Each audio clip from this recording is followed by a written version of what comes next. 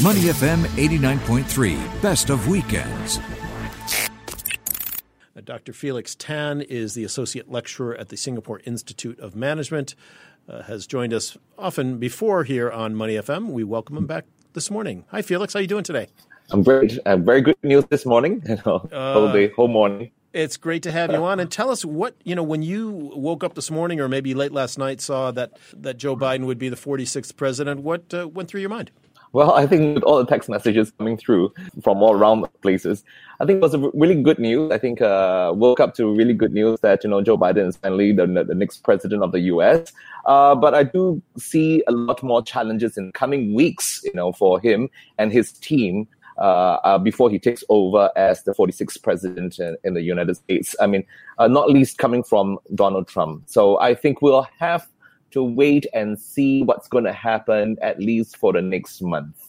Yeah, Felix, the Trump administration, of course, is promising more legal challenges. Rudy Giuliani, his lawyer, has said they will be coming on Monday, and they've already put some out there. So there is a little ways to go yet in this process. I think most everyone who's looked at the actual numbers agrees that those challenges, even if they went through, would not make a difference in the outcome of the election. But of course, that remains to be seen what happens in the legal sphere. In the meantime, the Biden-Harris ticket is really stepping out in a way in public, in a vocal way, saying we are here. We are going to be the next team in the White House. For example, putting together a COVID response team starting on Monday. Is this to be expected in the way that they would just say, hey, we're going forward no matter what the Trump White House might try to do to stop us? I think most definitely, if you look at the situation in the U.S. and with this current election, there are a few things that needs to be done as soon as possible. And now let's look at it domestically. Domestically, we have the issue of COVID-19. It's going to be very hard to mitigate the situation if there is no plans in sight. So that is one, COVID-19. Secondly, I think what the Joe Biden team needs to do is to unify the people of the United States, of American people, not just its own supporters, but as well in those red states, as you would put it. So I think unifying the country is going to be a huge, huge challenge, at least in the next 4 years.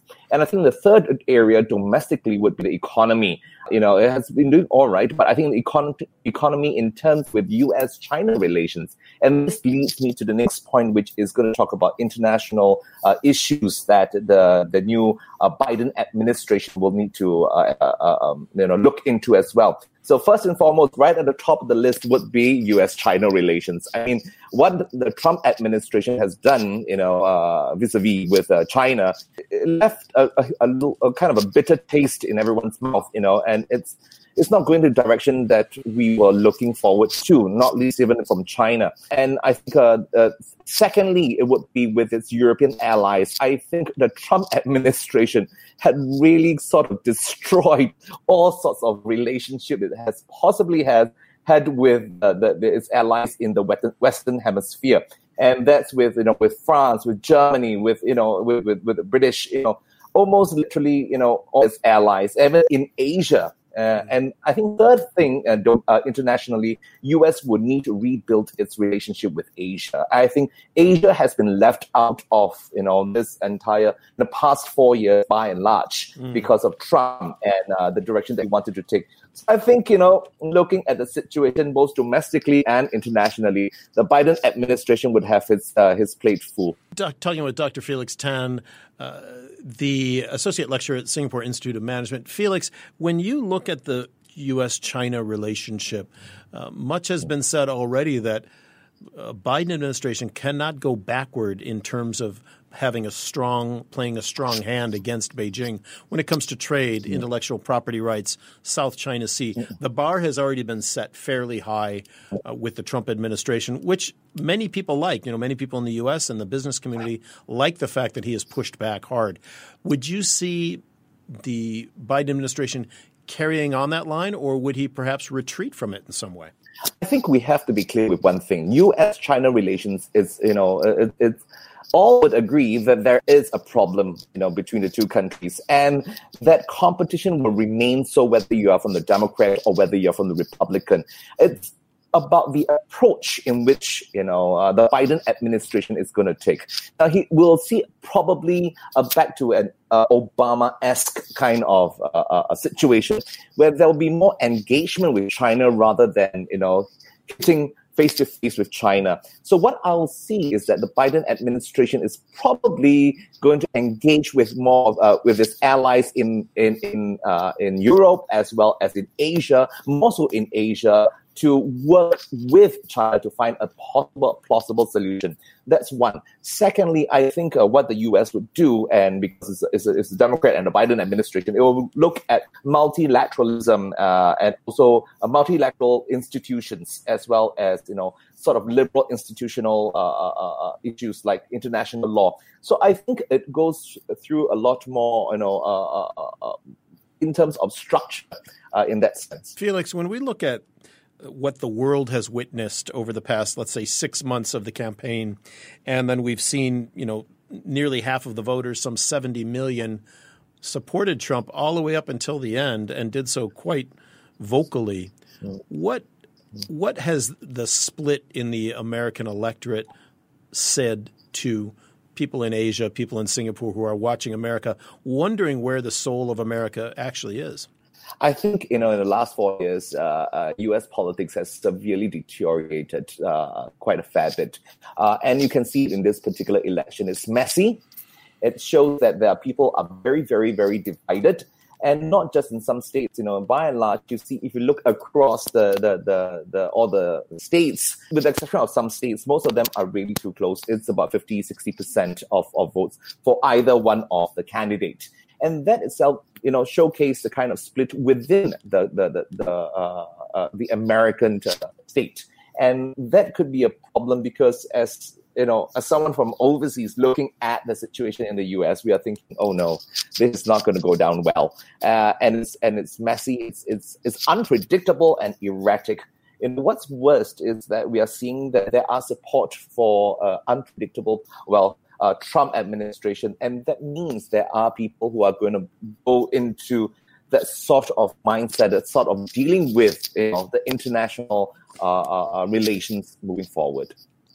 Even under a Biden administration, though, do you think that this perception that you've just been talking about will negatively impact the U.S. going forward? Will people make decisions going forward, maybe whether it's on business or travel or where they're going to send their kids to higher education, to school? Will they make some of those decisions based on the underbelly of American society that they have seen laid bare in recent months? Highly unlikely. I think the status of the U.S. will still remain very high. I think there's much more to look forward to, with regards to America, in that sense. I think at the end of the day, we have to realize that the U.S. is more than just a Democrat, more than just the Republicans. It is more than just, Trump or Biden, because at the end of the day, it boils down to the core liberal values and the principles upon which the U.S. has predicated on. And that is the sort of human rights, to talk about democracy, there's very strong belief in democracy. And I think that is very important. And when people from the outside looking at it, we will look at these issues and not particular issues that affect domestic politics within the U.S. Does it almost give the U.S. stronger or more cachet because you can come through such a divided time and get back to a peaceful transfer of power, assuming it does stay that way in coming weeks, and even though the particular system of counting votes in the electoral system may leave something to be desired in some people's minds, does it actually give the U.S. A pat on the back for coming through this and still electing a president in a relatively peaceful way? I think that is the beauty of democracy, at least American democracy. And I think what this particular election tells the rest of the world is that the U.S. will survive, despite the domestic issues that they're facing, despite the divisions that they have faced within the country. I think it demonstrates clearly to the rest of the world that U.S. is here to stay, and for the long run, and not just for the short term, and it's able to mitigate and handle any problems that it will encounter moving forward. Yeah, talking with Dr. Felix Tan, the Associate Lecturer at Singapore Institute of Management. Felix, when you look forward now, not just for the next transitional period into this administration, but what kind of leadership are you going to look forward to or hope that the U.S. exhibits getting into this new administration, the Biden-Harris administration? I think there are a lot of people who feel that they are hoping for back to the days of Obama, or at least the days of the Democrat leadership, where there's more engagement with the rest of the world. I think while we hope that will continue, by and large, they will see a return to the Obama-esque kind of administration. I think Joe Biden will have a different style as well. So moving forward in the next 4 years, what I do foresee is that there will be some issues that will remain, and it might still adopt a Trump kind of, a Republican kind of coating towards it, especially in terms of international relations. But if you look at domestic, I think there will be more engagement. There will be a huge need to build the rapport and to unify its people together once again. And I think the stronger the national identity of the American citizen, the better it will be for the country moving forward. Thanks for your comments on that, Felix. Felix, while I have you on the line, I do want to ask you a couple of questions about what's happening in Singapore politics today, because it is a notable day here. The PAP will elect its Central Executive Committee. What is the importance of that? The vote today to put that slate forward in the PAP? I think if you look at the PAP-CEC, I think what's important is that we are going to look at the new 4G leaders and who is probably going to take over the new term within the PAP. And it will demonstrate the strength of PAP leadership. I think that is very important, at least the core members of the CEC, the Central Executive Committee there. So I think whoever is being elected, we could see a remain of a status quo, but whoever is elected inside there will actually lead the PAP for the next year or next couple of years. Yeah. When I read the article on that, it seemed that the same names were being put forward, correct me if I'm wrong, this time around as were last time around. Is that correct, or have the names changed?